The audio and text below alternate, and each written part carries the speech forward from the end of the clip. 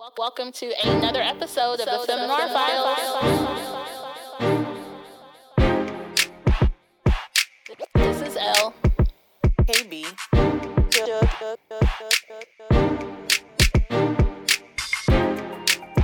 Hashtag feminism. African queen. African queen. 3 black senior women.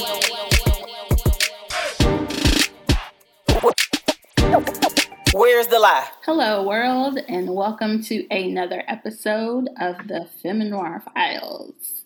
Hello, KB and Shug. How are y'all doing? Well, I'm on the sick and shut in list. Lord. What? Oh, you haven't heard this story, Shug, but What? I took a tumble recently and don't know what happened, but I hit the ground so hard. I have hardwood floors. It was early in the morning and I've been rotating heating pads and cold compresses. So, and my foot is actually messed up. So I'll be getting in to see a doctor soon and having my x-rays done so that I can see what's going on with my foot, because I am still dragging my foot. It still hurts a lot. My back feels better. It's like I'm getting older and I can't afford these hits. Like I can't. That's it. So that's how I'm doing. Yeah. How about you, Shug? I got a lot going on.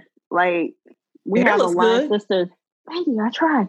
Like we have line sisters that are pregnant. One line sister in particular that's pregnant, and I keep thinking about pregnancy brain and how people are just kind of like loopy and all over the place and not in their right mind. And I'm like, if I'm like this normally, what would I be like if I ever got pregnant? Because I call Elle like 5 or 6 times today. Like, is it time to get on for the recording yet? And every time it was wrong. So Maybe, honestly, I'm going to be honest.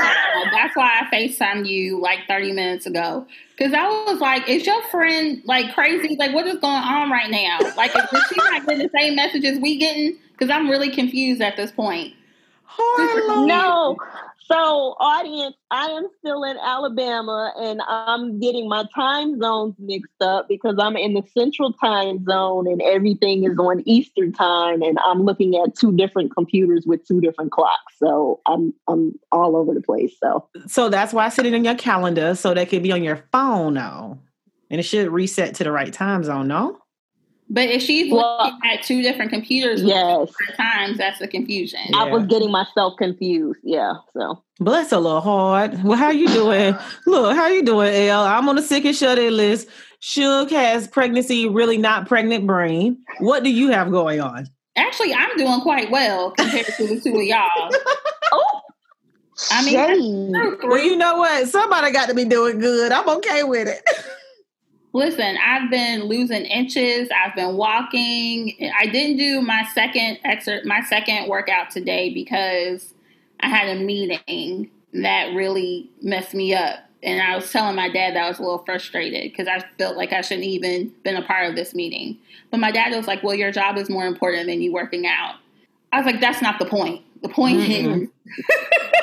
Because tell him if you don't work out and get healthy, you're not going to be here for the job. Boom. That part, that's what I should have said. But in any event, I made it through. I'm still meeting my goals for the day, so I'm not too upset. And you have this competition on me, and I had to call you yesterday, be like, man, listen, I'm on the sick and shut in list. So I ain't going to make it. We got to do this again. But you still did a workout today, so I'm proud of you.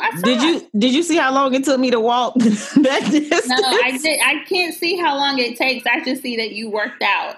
So my daughter was like, Mommy, I was going to tell you shouldn't have done it. I'm dragging my foot down the street. Like it was a waste. Apple thought it was 2 minutes of a workout when I was out there for 40 minutes. Why it was really. Log it? Why didn't you log it in your phone? In your watch. No, I did. That was my watch saying you really only did 2 minutes of an exercise. But you started and stopped it on your own. Yeah, it says I did a workout, but I'm saying they don't look at it as a real workout. I guess they said I walked too doggone slow. I can't. Anyway. So apparently I was power walking so fast today. I normally track my walks on the Nike Run Club app on my phone. But apparently I was walking so fast today that my watch sent off a little notification like, oh, I think you're doing an outdoor walk. Is that true? I was like, You a shiner, you. You're a shiner. Look, it's the end of the day, and I got 3 minutes of 30. Slapping on, boo-boo, slapping on. And listen, and I walked 1.47 miles, and they said I did 2 minutes. You know what you did. That's what I know. matters. The sick and shut-in list. Anyway. Yes, you still got out there and did it. So I'm not drinking today. I have water. I am. I'm always drinking. I got root beer. Oh, boo. I'm drinking a red wine. I'll tell the audience that. I'm drinking a red wine. Barks has Bite. Oh, jeez. Y'all and them sodas. That old commercial. I haven't seen that since I was in high school. And they need to stay around. Okay, it's still good. I would say Suge is the only person I know of that drinks root beer. I like root beer floats if I can get somebody to make one. Oh my God. I hate root really? beer. Yeah. Oh. I don't like it. I'll drink a cheer wine though in a heartbeat. It's not the same. I know it's not the same. That's why I drink it. No, I will drink a root beer float. First of all, it's a lot of things going on, right? Yeah. So with Kanye West, and I feel like he has gone from, I'm going to run for president. First of all, listeners, do not vote for Kanye West for president. He's not going to be on your ballot, no way. Right, he's not going to be on your ballot because he's not filed the necessary paperwork to be on your ballot. So do not waste your vote. That's the first thing. Second thing is, in my personal opinion, just pray for Kanye and his family because he's obviously going through some things. So he's having an episode. He's having a manic episode. Yeah. And here's what I'll say to that. Like, I think it gets a bad rap sometimes, just having come from the mental health field and you've seen this, especially with bipolar patients, like they're really high functioning, of course. A lot of them still go to college, like they can do so much. And one of the biggest problems is it's like stopping medication because they feel okay. And I think with him not recognizing that and, not agreeing to medication, it will only get better once he gets to that medication. But I think one of the conversations that people are having is this really due to the bipolar disorder, which I do think it is, but is this also a stunt for publicity? And I think you have to question that because there was a thought that he was going to have an album come out, et cetera. So it's, I hope that that's not the reason that he's doing this. It seems that he does seem to have antics come up when it's time for him to release something. And this cycle has worked for him in the past. And so he probably continues to do it. I still do think that some of that mental health plays into why he thinks he needs to do this, if that's truly what he's doing. And so I think too, again, it hurts the community as a whole when we talk about mental health, because now people can make jokes and make light. So even though I'm not a fan of the Kardashians, what I will say is that I can appreciate whoever wrote that speech for Kim, because she ain't write that. Let's just be clear about that. She did not write that, okay? Okay. That statement, she didn't do that. Nothing about that says she did that. But anyway, so whoever wrote that for her on her behalf, I think they did a really good job of saying that, because it is difficult once you have an adult and trying to get services for them, because they can kind of decide, unless they are a harm to someone or themselves, you really can't do anything. And I'm also curious about the people who are coming to visit him. Dave Chappelle is going down there, and it seems like everything is kosher. Then, we know Dame Dash went down there. Like, it's people going to visit him, which is also a really beautiful thing to see at the end of the day, because now you really see he has a circle of people. Listen, y'all, I just want Jay-Z to come and visit him, though. I just feel like it's not gonna happen. No, that's over. But Jay got to let this go if you know he has a problem. But I don't think it's Kanye. It's him. KB, because I was watching something on Facebook where they did like a whole deep dive into what happened. So there was a lot, like when him and Kanye fell out, like Beyonce and Jay were going through their own marital issues. She had a couple of miscarriages, the whole Lemonade thing. And then in the midst of that, Kanye and Kim got married. So this was kind of like she had the show, but Kim wasn't Kim as we know her today. So like A-list celebrities were still looking down on her like, I don't want to be associated with that, because it was more tabloid fodder. Like, people weren't really taking Kim seriously. as they kind of do now. Like, I don't want to give her like legit credibility, but she has gained more notoriety since all of that happened. But no, you might as well, you give up on that. Like Jay-Z and Kanye being the best of friends again, I don't see it happening. Me either. I just wish it could, because I just feel like that would help a lot of this. You know, you could tell like somebody looks up to someone. I really do think that he would be someone that maybe Kanye would actually respond to and maybe, you know, kind of listen and say, okay, like, even if you're doing okay, let's do this. But a lot of times, and you have to remember this, in those, what we call, you guys are saying episode, but it's really considered like a manic episode, what we're probably seeing right now. And a lot of times patients feel like they get so much done at this time. And I know we'll have a psychologist that's coming on later. We can definitely ask her more about this because, of course, she is, you know, trained in this area. But they seem like they do a lot. So a lot of times people don't want to take the medication because they feel like they stunt themselves. And I heard an interview he did where he said he's actually glad that people got to see the other Kanye before the medication, because they feel like they're more creative. They can do a lot more. And it's because they're in that high elevated episode that they do get a lot of things done. I remember having a patient one time told me they wrote a whole book in one night. And I had another one who used to garden, and she would go outside and just start doing flowers and plants and so forth. So again, it's one of those things where, you know, you see that and you want to, you know, stop it because you know that it's not all the way healthy, but that is how they kind of, you know, work together. So again, I mean, it's sad. I just hope this is not a ploy. That's all I'm gonna say. Gotcha. Well, I don't think it is. Like, Kanye has openly admitted that he doesn't always take his medicine, but then also too, I think that speaks to what you were saying as to where I'll give it to him. Like, he is really, really super talented. Like, I will give him that he is probably on genius level. But again, taking that medication alters like your moods and your states. And there's no telling what he's been working on, because he is super creative. But I also think that if he is medicated, there might be a little bit of fear there as to, am I still going to be as creative? Yes. Are people still going to love me? Mm-hmm. You know, all of that could be going on in the back of his mind. But the only person that could really answer that would be Kanye himself. But not even that with medication. Like, if people will still love me, it's also how it makes you feel.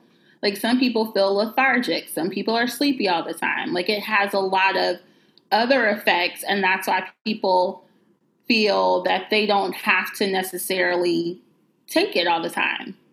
So even as KB mentioned earlier with the psychologist coming on, we would be remiss if we did not mention the passing of civil rights activists C.T. Vivian and John Lewis. And I think that with the actions and with the sacrifices that these men made, with hundreds, thousands of others during the civil rights movement of the 60s, really goes into and is connected to the things that we see today. And even in the conversation that we'll have later about the effects of viewing the trauma and the violence against Black bodies. So C.T. Vivian, we know, was a preacher. He was an activist. He was sort of the right-hand man of Reverend Martin Luther King Jr. And John Lewis was also a congressman later in life. In his early years, when he was a student, he was the president of SNCC.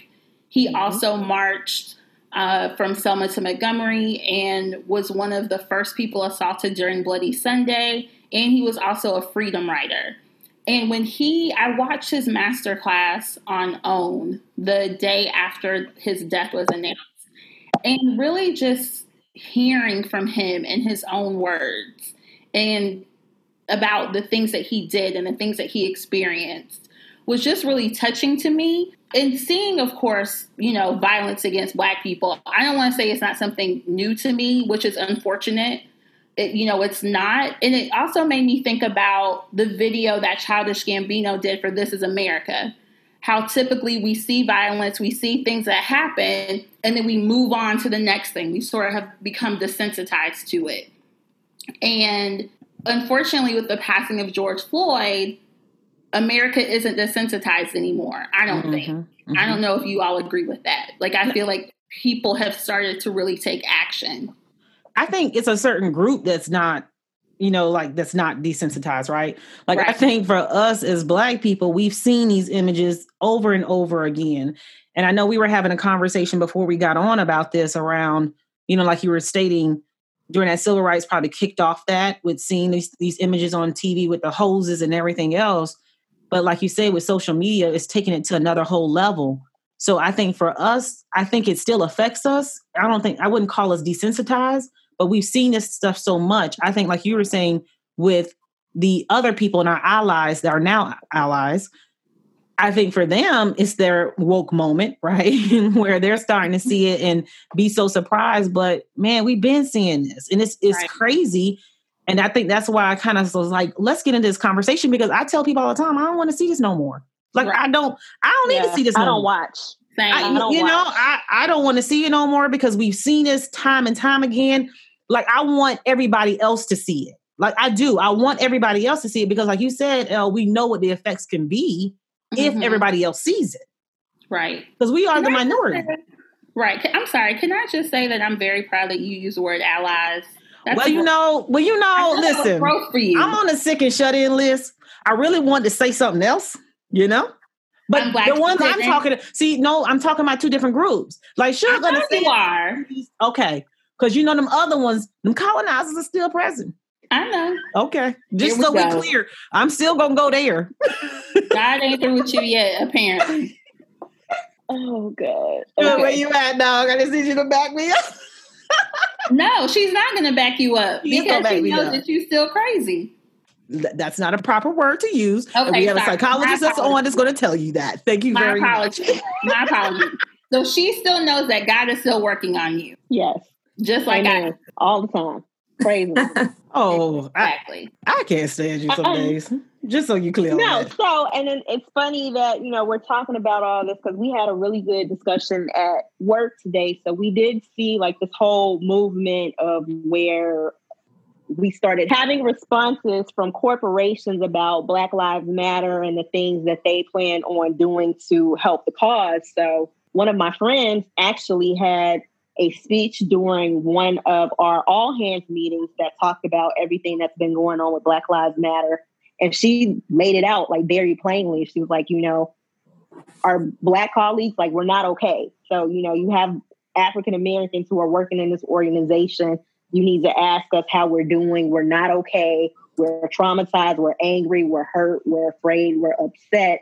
And it led to a lot of discussion afterwards. And there was actually one person who was on the call who didn't realize that he was not on mute.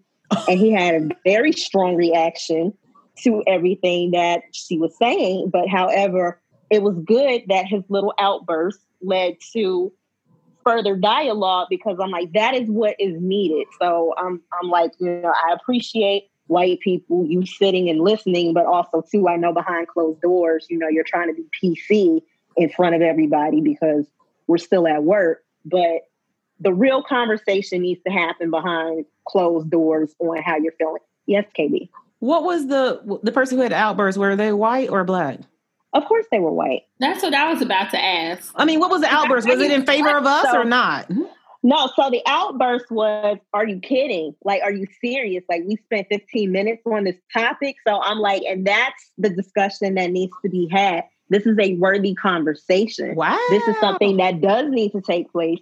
And it does need to take place in the workplace because we have been sweeping this under the rug for too long. Another question. Yes, KB. So I'm literally raising my hand. So the other question that I have, is this the first time you guys have had a town hall or any kind of meeting about this? No. So there have been multiple, but I guess that person felt like that wasn't the appropriate place to have that type of conversation. Some of the commentary was, we've had town halls and other people have had calls specifically dedicated to this topic. So why is it being brought up here when we're supposed to be discussing like the health of the organization? So they felt it was kind of out of place. This is the health of the organization. Like, if your people not good, they not going to produce like you want them to. Like, what part of this are we not connecting? That part. See, that's how you know you don't have the right people sitting in the right rooms, right? Because that would be my response immediately. If you don't have, and we've got studies to back this kind of thing up. If your people aren't happy, that's why they put so many things into, like, companies put all these programs into place to try to make the work environment, friendly and happy. If your people aren't good, you're not going to get a good result. Mm-hmm. You're going to get more productivity if your people are happier. Exactly. So I would have brought that back to him immediately. And one of the things we're seeing in our company is that we're still having these conversations. And now people are saying, okay, well, what's the result? Like, what is, again, and we've said this on this podcast, what will be the outcome? What policies and procedures, what things are we putting into place? And we're not even asking for handouts. And it was so crazy because our CEO just had a call last week and made a comment on there, almost insinuating that if the person's skill set is not there, we're willing to bring their skill set up. Skill set is not the problem. I don't agree. Skill set is not the problem. Because that's how people have thought that we've gotten into positions because of our color. No. We have the right skills. We just are not in the good old boys club. We need the opportunity. We're not in the good old boys club that allows for these positions to be for a certain people, to a certain group of people who have been chosen. So that's not the situation. We're not asking for handouts. We're asking for that opportunity, like you said, Shug. And to be able to go in there and show what we can do. You put us under pressure. Right. Hell, think about where we come from. We work under pressure. We know how to get things done. We know how to learn. If we don't know how to do it, we will figure it out. So, again, I think some of these companies are starting to get a little, kind of reverting back to what was before. Right. We got to keep pushing it. Business as usual. Yep. We got to keep pushing it. And, that's where I'm going to go with that. But, let's bring in our guest today because I'm excited about it. So, I'm going to read her formal introduction, but I actually know her on a personal level. Anytime I see us in these positions, I get excited. And when I initially saw her and I'm like, she's a psychologist and she's black. Like I don't know why. I think she's like the first psychologist I met that was black. I'm going to be honest. And which is crazy. But, she was like the first one that I actually had a relationship with. And I mean, we talk and, she's dynamite. So I was excited to bring her in today because this conversation around these images that we see in TV and what kind of trauma can that produce for us as Black people, right? This was something that we talked about offline. I've talked to Elle and Sugar about this numerous times. And like I was telling y'all earlier, I'd be telling people, I don't want to see this shit on TV no more. But I really don't. But I understand the importance of it. And so we'll get into that. So let's just go ahead and introduce our guest. This is Dr. C.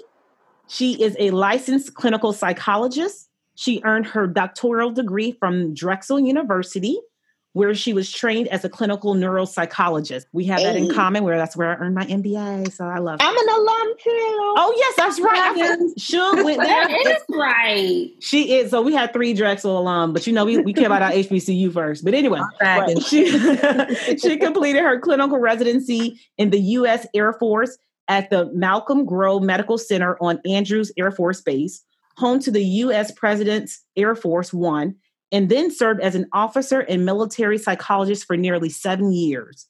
Following her time in the service, she relocated back to her home area and has worked at her local VA medical center and her own private practice. In addition to her clinical work, she serves as part-time faculty, instructing graduate-level mental health courses, and is active in her community, working towards a better life for women and girls. So let's welcome Dr. C to the show. Woo, woo, woo. Hello, everybody. Thank you. Hey, girl. Hey. And I have to tell you, this is my first podcast ever. Yay! Welcome. The podcast, Cherry. So excellent. Exactly. So yeah, we just gonna dive right in. I mean, we brought this up because of the images, and I just want to kick off with this and ask you, Dr. C, what are those effects that we can see, when we see those images of killing of, repeatedly online, like not even just of Black people, but anyone who just kind of continuously watches things that could be disturbing and deaths and things like that. What does that do to a person over time? Yeah, it's a really great question because I have to start from the beginning. In general, when we talk about significant psychological effects of trauma, typically we're talking about people who have been primarily traumatized, that they've had a traumatizing incident, something that happens to them. And we've had to sort of modify our understanding about that and our conceptualization of that over time, because we're recognizing the impact that any kind of disaster it has on a group of people who are watching more in a tertiary position, or what we call the vicarious position. In the military, I had my first contact with that working with people who were, they were engaged in combat, but they were remote. So we had people who started flying our drones and they were dropping bombs and they were killing people, direct contact, and they would film this all day. And we started seeing them have similar kinds of PTSD symptomatology as of someone that was absolutely in combat. So early on, I was able to sort of reconceptualize this idea of trauma. And the field has been doing that in general. So, so over time, you're starting to see the tracking. And you may have remembered, there was a big debate over, for instance, video games, causing an impact on kids. And in the 50s, it was actually violent and horror movies having an impact on people. And then over time whenever there was a mass casualty event, you would get like an influx of people who would report mental health symptoms. And often they were dismissed until, of course, litigation. And so I think that there's been sort of this negative casting over the idea that media images or mass-produced images could cause the same kind of traumatizing effect as actually being in an incident, which is it's delayed our ability to get to where we need to go to understand it. More recently, we're actually doing studies, and we're finding that, mass casualty events like September 11th, there are studies that were done that showed people who, of course, were not necessarily at ground zero, but who watched it. They were impacted within weeks, and then they did follow-up studies within months, and then they did follow-up studies even within a year, and then showed that even people who watched anniversary images, the television footage, would then report PTSD symptoms, and at some point would have a probable diagnosis of PTSD if they were to actually clinically follow it through. And so there are other studies like that where we see that in children, where we see that with mass casualty events that are involving violence, but also involving natural disasters. And it just became clearer and clearer that media images could cause those symptoms. So I do think that you may get pushback when people talk about this idea of seeing a video or seeing an image causing any kind of significant psychological effect. But it's really important that we start paying attention to the scientific data that shows us that it can happen. And I'd say that in general, because PTSD is the, most significant sort of diagnosis that we give when it comes to experiencing trauma, people can sometimes get hung up on the fact that, that initial definition of, violence being done to you or a specific traumatizing event to you. We can get caught up on that. We forget that there are so many other negative consequences. You can have lasting effects like depression and anxiety, fear responses that come, inappropriately, avoidance of things that you really need to do. So when you ask the question, what kind of effects? Well, pretty much every effect that you can expect anytime anyone experiences a trauma. You can see emotional effects more immediately, whether it's shock, fear, sadness, anxiety, worry. You can see behavioral effects. You'll see people often avoiding. You'll see people pulling back and distancing. Sometimes people will jump in and help, right? So sometimes there's a positive effect. And that's that flight or fight? Is that the kind of the effect that we're thinking about when we talk about jumping in? Yeah, I would say sometimes that could be that absolutely could be the case. You do have people who get angry enough and they jump out there and they're ready to go no matter what, and they're triggered really easily. And then you have some people who they're advocates and they're helpers. So absolutely, when we look at it in terms of fight or flight, you absolutely have people who respond in those different ways, but sometimes it's positive, right? Yeah. Sometimes it's actually a positive coping or an act of coping or something that is going to benefit the community or benefit the individual. You can often see psychological effects, which is just lasting effects. That what starts off as fear, what starts off as anxiety actually turns into something that's a little bit more significant and become more serious mental illness, particularly with repeated exposure. And what do you think about, this is not on the topic of necessarily police killings, right? Mm-hmm. I think, I'm thinking about even when we've heard Black men and Black people in general talk about being in their area and being harassed by police officers or even violence in their communities so when you think about, even places like Chicago where people are constantly killed, you see a lot of killings happening there.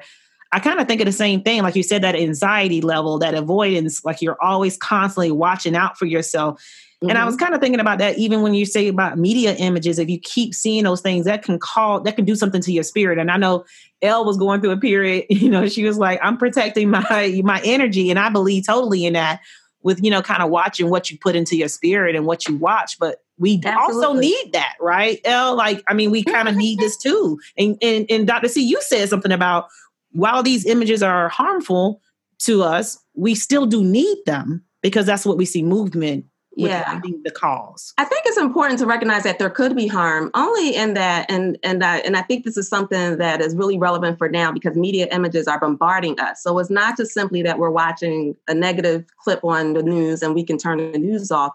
Literally, it's videos that we're seeing posted online, videos that are being sent by family and friends. We're just constantly bombarded by it, right? And there is kind of this perspective that we can't take a break from it. That everywhere we turn, whether it's us watching images or whether we're in our communities and we're seeing it happen, there's no break.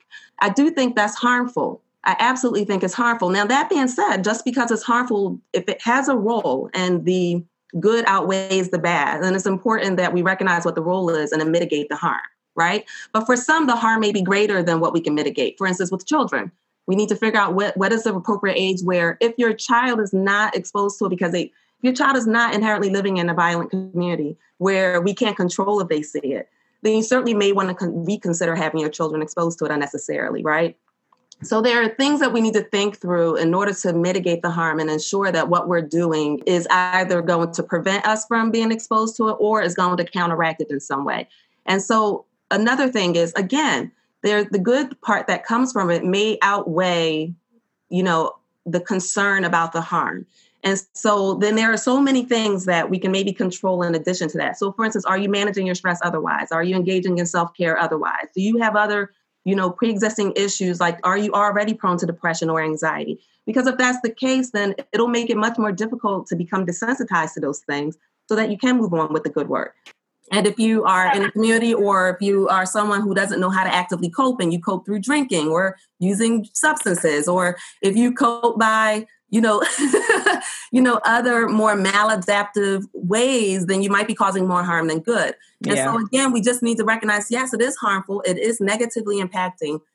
But then what do we need to do about it to make sure that we protect ourselves against it if in fact we do need it? Yeah. We need to see it. So I have a question. So we talked about PTSD, but can you explain what exactly is PTSD and what are some of the recommended treatments for it? Okay, so PTSD is just one of the mental disorders that can be the consequence of experiencing a significant trauma. What you can think about it as is sort of you having a fear of something happening that was bad to you. And the typical process would be that you would get scared. You have that fight or flight response that KB was suggesting earlier. And then your brain sort of remembers it, right? So that if you're ever in that situation again, you can protect yourself, you can prevent it, you can do what you need to do in order to be safe. When you think about PTSD, think about it as that fear response that does not go away. So not only do you remember it, but the memory is so indelible that you continue to re-experience it over and over again in different ways, whether it's through dreams and nightmares, distressing dreams, whether it's you can't get it out of your mind and you're unable to focus on anything else because it keeps cycling through your mind. Sometimes people actually re-experience it as flashbacks. So they absolutely are experiencing it again, and they're feeling what we call a physiological arousal, which is the things that happen when you're scared. Think about when someone scares you, your heart races, you sometimes panic, you have difficulty breathing, you may sweat. Those symptoms come back. Those symptoms continue to cycle through as if you were experiencing that same fear response again, even though the trigger is no longer there. And so there's a whole constellation of symptoms that include sort of physiological arousal, your body getting kind of agitated, irritability, avoidance, where you find yourself not wanting to look at, talk about, or do anything that's related to the trigger or the issue. You may also find that there are other negative effects on your mood, and also just in general, significant anxiety that goes with it, and other situations that could be associated with the thing that that trigger was associated with. And so you get kind of this classical condition, this condition that goes along with it. And so PTSD can be quite debilitating because if you're constantly experiencing a trauma over and over again, and then it comes with that significant anxiety and avoidance, pretty much you start to isolate yourself. right? And sometimes people do look for ways to self-medicate or even to avoid things that remind them of the trauma to the point where they just are cut off from life. So that is one significant consequence that can be associated with a traumatic incident that happens to someone. The unfortunate side of all this is that when you have someone that's been, for instance, dealing with racial trauma, or if they're dealing with police brutality or anything like that, then watching other people go through it can re-traumatize them, right? And hearing the stories over and over again, or seeing other people in their family or other people in their community who are experiencing can cause that re-traumatization. And that's just one disorder. There are others that could also follow, like other anxiety disorders or other mood disorders that can also happen when people experience stress and trauma. Yeah. So, Dr. C, to even sort of expand on what you just mentioned, what are some other long-term effects that seeing the killings of unarmed Black people could have on others in the Black community? Besides PTSD, what are some other things that we could experience? So aside from, when you talk about other things, you mean other things outside of mental illness and mental disorder? Yes. So other things could be just simply just distrust, not trusting any of the systems, right? And so when you think about our communities, where some of our communities are vulnerable already, it's really difficult then if you can't trust the groups that are sent to help us. If you can't trust, for instance, the police, or if you can't trust a mental health provider or a medical provider. So in general, distrust, right? That could be a really big effect. Another big effect is just in general, people sort of withdrawing from society in a way where they're able to give what they need to be able, what they can give, right? So when you're finding yourself pulling back or you're avoiding, that's a significant waste of your potential, significant waste of your ability to give to your community, to perhaps give to your family. And so that pulling back and that withdrawing can be another significant impact that you'll see. I see distrust even, we're talking about, I know we haven't talked about this on the podcast episodes, but, even thinking about COVID-19 and vaccines that are being made right now, we're hearing largely amongst a lot of people in the Black community saying, I'm not taking no vaccine. And I think that goes along with that distrust, right? Like, Elle is raising her hand. You're not going to Tuskegee experiment me. It's not going to be a Tuskegee, but we'll do another conversation. I'm not even going to do that today. But the thing is, like, because of Tuskegee, right, experiment. Exactly.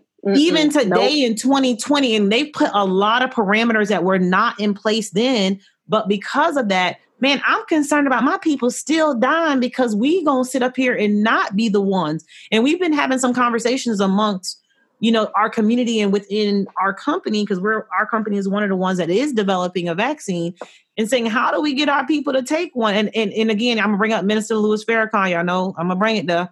I love what he said about it. Like, let's have these Black doctors sit down and talk to us about what this is. Like, if they're going to co-sign, because we know we got reservations, I think that was an excellent, way to kind of say how else are we going to see these things manifest themselves? And just to go back to your point about the kids, what is your thoughts about how we talk to our kids? So I'll tell you, I struggle with that because that distrust, right? Because, even with my daughter, she's kind of afraid of the police officers. And it's not even, I didn't do it intentionally. No. Right? It wasn't an intentional thing to say, don't like officers, but she's developed this on her own, just kind of like hearing stories. And, she'll be like, what's happened? I said, a police officer killed, this guy, especially in George Floyd happened. How do you deal? Like, how do you talk to the kids? Yeah. And this is for any of our listeners that have kids. Like, how do you do that without, you want them to have a healthy amount of reservation because we know it's real. But then I also trying to balance that with, okay, I don't want you to be afraid, because if you do need help, maybe you can get them to help you. Right. So a couple of things. One is self-preservation, to believe that the police are not in your corner, because unfortunately our community has been harmed by them. And so to some extent, there are some communities that they cannot rely on the police to help them. And unfortunately, that does create this sort of generational cycle of trauma and also distrust, and also a different set of rules that you may have to go by than the average person who their communities have not experienced these kinds of concerns. So I do have a fairly strong opinion of it. Some of it is personally driven. So I have to sort of acknowledge and recognize my own privilege in this process. I do think it's important that we teach our children about the way that things come down racial lines, and that the police may treat us or treat you differently than your peer. The question is, how and when do you do that, particularly if you're in a safe environment, right? And so if you perceive yourself to be in a safe environment, I go by the guidelines that we should wait to traumatize our children, right? Because we can't possibly know how sharing those kinds of messages with young children will be taken by them and how that will cause them to develop. And the fact of the matter is, kids do need to develop a healthy trust of at least the adults we place in their arena and the people that we put around them. And so my rule of thumb is not to share things that are difficult for kids to understand, particularly violence against other people and things like that, until they're at least 10 or so, heading into sort of middle school.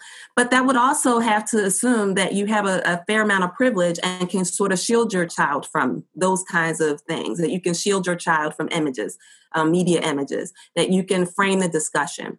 I think at that point, when a child is 9 or 10 or heading into middle school, you want to be able to frame the discussion. One of the things that can preempt trauma is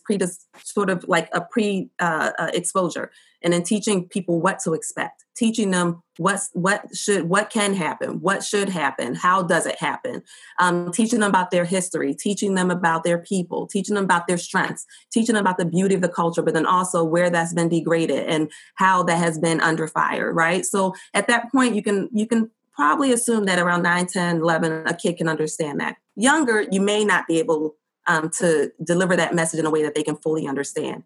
However, I recognize that there are communities where they are already living in the violence, and a police coming up to their 8-year-old, 7-year-old, 5-year-old is going to have just as harmful effect, right, as a police coming up to a 15-year-old or a 20-year-old. And so if that is the case, you may have to expose them as early as possible. But then what I would also offer is that means a lot more care needs to be given to, right? A lot more love, a lot more compassion, a lot more information about how to cope, how to take care of themselves, who to surround themselves with, so that they understand that there is love and support for them. And it's not just about violence. It's not just about discrimination. So yeah, I think, of course, depending on where you are, if you can guarantee that safe environment, you start those discussions and you start them as early as possible, which is about middle school. Mm-hmm. If you're in an environment you can't control, you may have to pre-expose much sooner. Yeah. One of the things, and I don't want to dominate, Elle and Suge, y'all please jump in. One of the things, I just actually had a meeting with one of my friends that actually used to be my manager. And we were talking about Black Lives Matter and everything that's going on at work, with the efforts. And her conversation was around one of our coworkers who she hadn't reached out to. He had a conversation with me. He's, of course, of African descent. Mm-hmm. And he stated, no one reached out to me but one of my colleagues, that works with me. Mm-hmm. And so I was kind of surprised she hadn't done that. And she was like, I just felt like that would actually be insulting. Like, I'm going to place on you what happened to someone that you don't even know. Mm-hmm. I had to break down for her, hey, this didn't happen to him. No, he doesn't know George Floyd. But we almost put ourselves and see ourselves in those positions every time a Black person is killed by a police officer, especially mm-hmm. when they're unarmed. Mm-hmm. And we know that Dylan Roof, isn't that his last name? Roof? That's his last name. It can kill all those people in the church, and they stop him at the store to go and get him some Burger King, right? Mm-hmm. Okay. Mm-hmm. So we know that they can walk away from situations that we necessarily don't get to walk away from. Right. And so even though it didn't happen to us, we are still putting ourselves in those positions. And that's where, i.e. trauma, and she's actually a psychiatrist that I'm having this conversation with. Yeah, but I understand too that there's blinders, right? Because she has a certain privilege, like you talked about, that maybe, and once we got done with the conversation, she totally got it. Like, oh man, KB, I see. Never thought of it that way. Yeah. She's like, I just didn't think about like they could put themselves in that position. So my question is around, do you think those same effects that happen to us of seeing these images in media, do they happen to the same degree in, like, say, a non-Black community? And I'm asking that because while I understand that they affect them, and that's probably why we're seeing a lot of change, because we have nothing else to do because of COVID but to sit down and watch this stuff. Right. But does it affect them to the same? I mean, there's a level of empathy, but I just don't think that it could go as deep. And maybe I'm wrong. I think that I think you're not wrong on a macro level. I think that you have to remember people are individuals.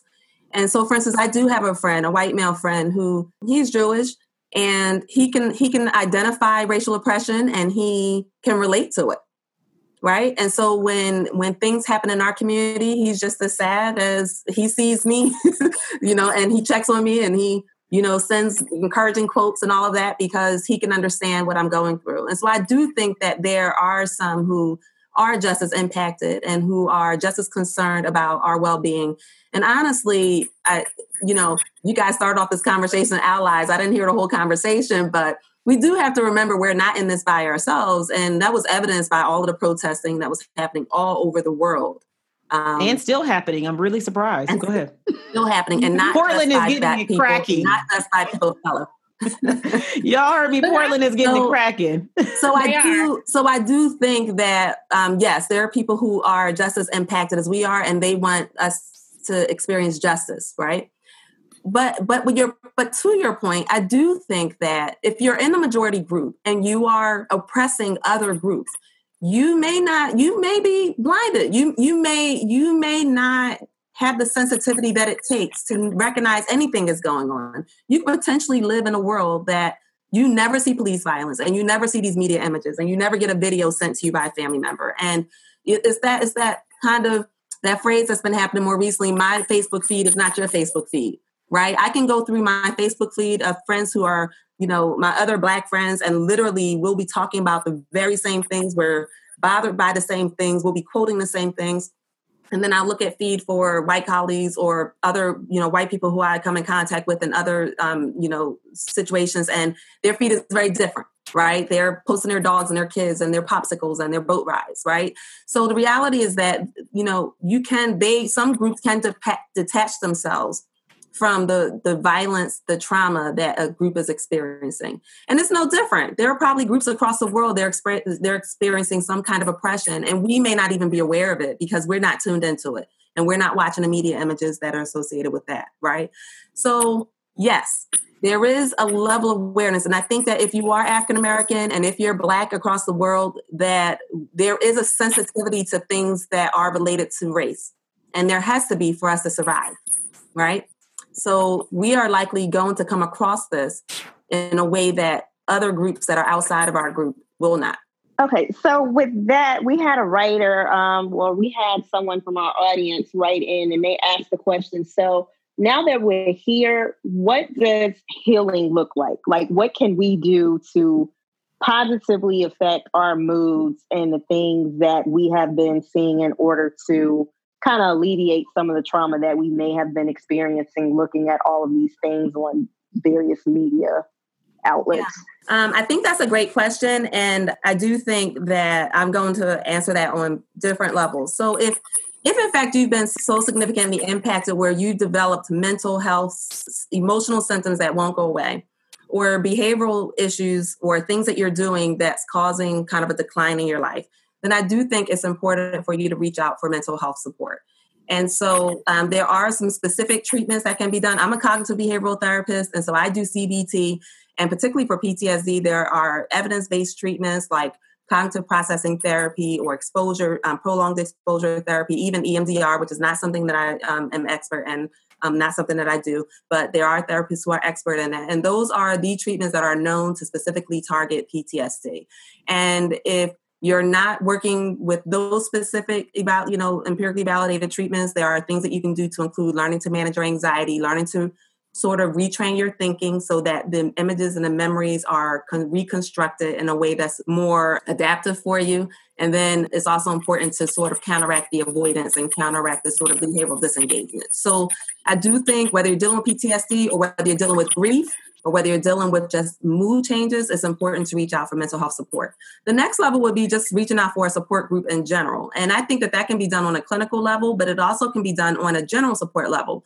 In order to feel empowered, you often have to be surrounded by people of like minds, right? And so there are people who know that what you're going through, and there are people who are also coping actively and are coping well. You want to make sure that as many of those people are in your circle as possible. And if they're not there, you need to create that for yourself.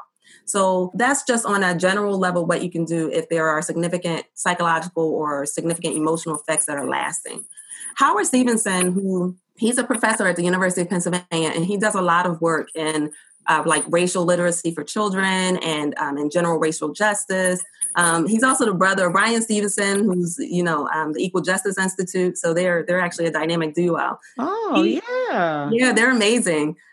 He does a lot of work in this area. And I like to say this is kind of like the normal range, right? So what he says is that it's important in order to deal with ongoing racial trauma is that we process it. Because one of the things that we tend to do is we tend to distance ourselves and we avoid as opposed to leaning in. And we do that because we're often told that we're wrong. We're told that we're overreacting. We're told to get over it. And so I do think that there's a fair amount of trauma that we just hold in our bodies and stress that we just hold in our bodies. So he says that it's really important that you calculate, because there can be multiple instances that happen. Calculate how that particular incident impacts you. If it's significant, so you can even do a little rating scale, 0 to 10, 10 being the worst. If it's significant, then you then want to move to locate where that is in your body. And he's just basically just sort of pointing to the idea of where is that stress living for you? And that's sort of mindful, if you think about it, that mindfulness movement where you start to pay attention to yourself and you pull in for that, that self-care and self-reflection. And then the last thing he says is you communicate it. You talk about the feelings that you have, and the safest environment you can do that, the better. Some people don't have safe environments, so journaling can maybe be helpful, right? The next step is self-care, just taking care of yourselves, right? Just being kind to yourselves, being loving to yourself, being loving to the others around us, showing kind, careness, and compassion for other people, checking in with folks, making sure that if you're overwhelmed, that you manage that stress, that you pull back and do what you can to take care of yourself. Because then when racial trauma, when you are facing that, it makes it's so much more difficult to then manage that if you're already working at a deficit, right? And then things you can do to mitigate is what you expect is desensitization. But some people don't desensitize. Your whatever it is about who you are, your temperament level, what you've been born into the world with, you may never be okay with watching violence, right? And so if that is the case, don't watch it. Mm-hmm. You got it. You got the point. Yeah. Right? Don't watch it. Tell people not to send it to you. Right? If you are the type that can desensitize, you can, sensitize yourself and you desensitize to it, then it's okay then for you to do what you need to do. But then what I will say is you make sure that you prepare yourself for it, and then you make sure you take care of yourself afterwards. Because what we know is that when you're faced with these images, media images, videos, these situations, and then you're also not adaptively coping, which means that you're coping in a way that will cause poor health, or will, for instance, if you don't go to work, that'll cause you to have a problem at work. If you're not adaptively coping, then it's going to cause a more long-term effect. So it's important that you find adaptive ways to cope. So those are all of the ways I think, or not all of the ways, or some of the ways that that we can sort of manage some of this and do what we can to take care of ourselves. But then the last part is making sure that we're reaching out, because mental health is not just about us, what we do individually. It's about our way we relate to each other. Mm-hmm. Right. Yeah. So, Dr. C, one last question for you. Since you talked a lot about self-care and things we can do to make sure that we're protecting ourselves. Initially, we know, of course, mental health and seeking, help from a therapist or a psychologist has been taboo in our community. Since everything has started, this year with the uptick of everything that's been going on, do you know if there's been an increase in the amount or the percentage of Black people that have sought therapy? So I can't tell you what the exact numbers are in the change. I can tell you anecdotally that I've seen an increasing what we call uptick of people, Black people, African Americans reaching out for therapy in my particular practice. And I also see it too at the VA. I think that there are probably a few things associated with that, including the fact that what we talked about earlier with the distrust. Often Black people and African Americans have a difficult time feeling, or they actually have experienced situations that cause them to believe that the providers they see are not culturally competent or are not competent to care for them. And unfortunately, because there are so few African Americans in the field, they are less likely to run into someone who they feel that they can relate to. And so I do think that being a Black psychologist does lend itself to people wanting to seek out treatment with me in particular, or when they're aware of others around, they seek out care. So there has been an uptick. There's been particularly an uptick during this, the last few months because of COVID, and also because of all of the stress related to the protests and the civil unrest associated with racial injustice. And so I do think that we are seeking out more care. But the reality is that there's still so many barriers. So whether it's that there really aren't really very many competent mental health people in the field and they're turning folks off, whether it's this historical distrust that continues to sort of, cloud anyone's ability to move forward and seek help. What we know is that access to care is really limited. A lot of people may not have the necessary insurance or can't self-pay. And even when they have insurance and are able to seek out therapy, they're still underinsured in a way that they can't get the appropriate test, or they are not able to seek out the amount of therapy that's needed. And so as a result, there's still a significant number of people who are just not seeking treatment, even though we know there is a significant or serious mental illness. And I think the numbers are as high as 60% for like young adults, and for mid-aged adults, it's like 50%, and 90% of people older 12 who are like engaged in substance abuse because of their mental health concerns. So there's still significant disparities there, but the gap is closing because, like what you said, the stigma in general across America and across the world the stigma is breaking down, and then the African American community is breaking down there as well, just simply because some of our communities are starting to suggest and encourage people to seek out, professional help, whether it's our churches, whether it's our elders. They're starting to endorse this idea that that it's okay. Yeah. And I think that's a great way to close this out. That's encouraging, right? Like, we still have a long ways to go with on every front, from civil justice to, us being able to seek that help and get the help that we need. And I'm so glad you even mentioned that COVID-19, that's brought on some increase in, what you're seeing in your own practice, because we have even heard of some stars who have actually killed themselves during this time. So we know that these people are being affected in some way. So I just want to thank you, Dr. C. I mean, listen, this was a wealth of information and knowledge that was just so lit. So thank you so much, because this is going to help so many people. And I'm just so glad we can have that conversation with a specialist in this area, in this field. So thank you so much for joining us. I don't want this to be the last time you're on here talking about things such as this, because our people need to hear it. And that's what we're here for. We are here for our people. So thank you again, Dr. C, for your time. An absolute pleasure. I love you. I love you too. Thanks, Dr. C. Thank you for inviting me. It's so good to meet you all. This You too. Thank you.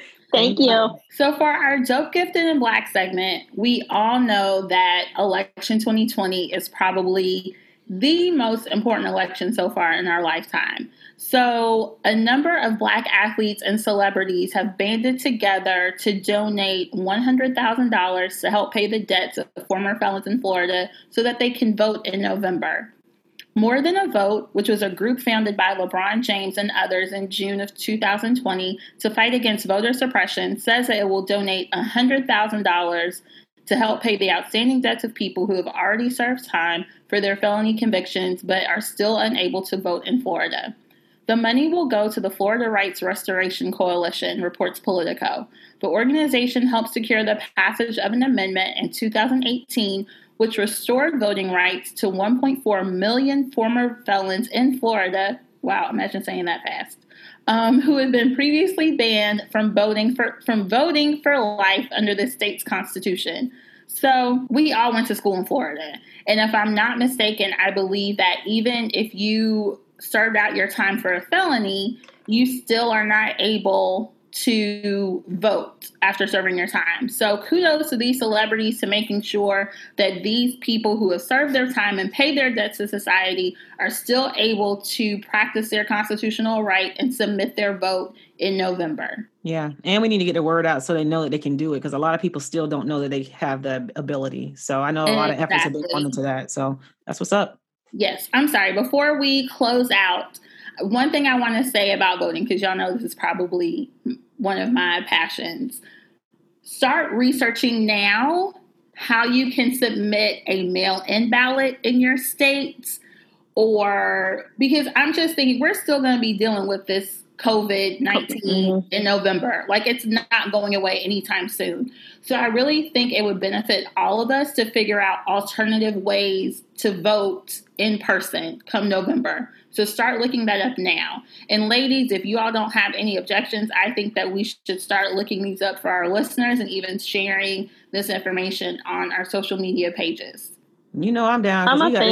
We got to get this man up out of here. Let's go. Perfect. No, I'm voting in person. I don't even want to take that chance. I understand. I thought about it myself. I'm like, man, do I need to just suck this up and figure this out? No, and that's because That's because Baltimore's our past previous elections, that mail-in foolishness was a cluster. So I don't want to take any chances. I don't care. I will stand there in my full outbreak gear to make sure that I vote.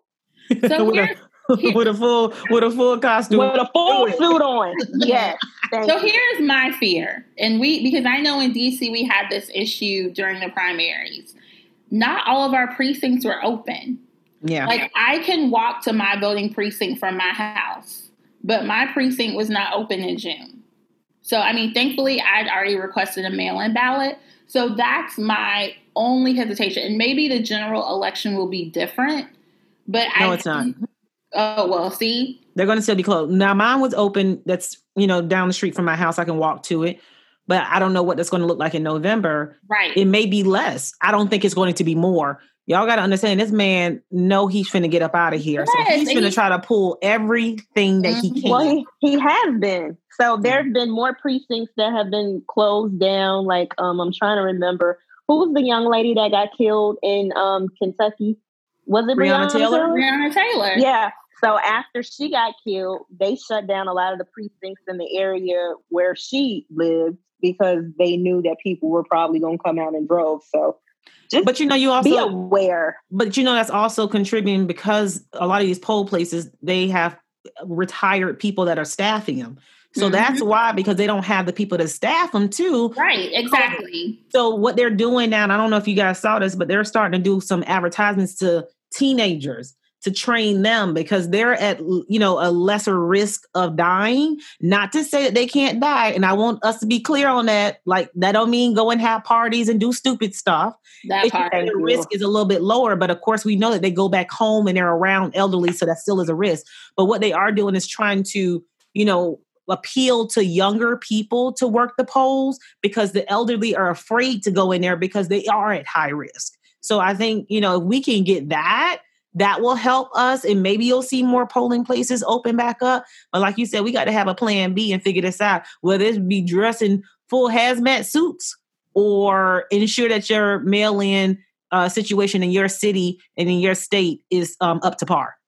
Right. Just like we stood in line for Obama in 2008 and 2012, we need to be prepared to stand in line in 2020. That's true.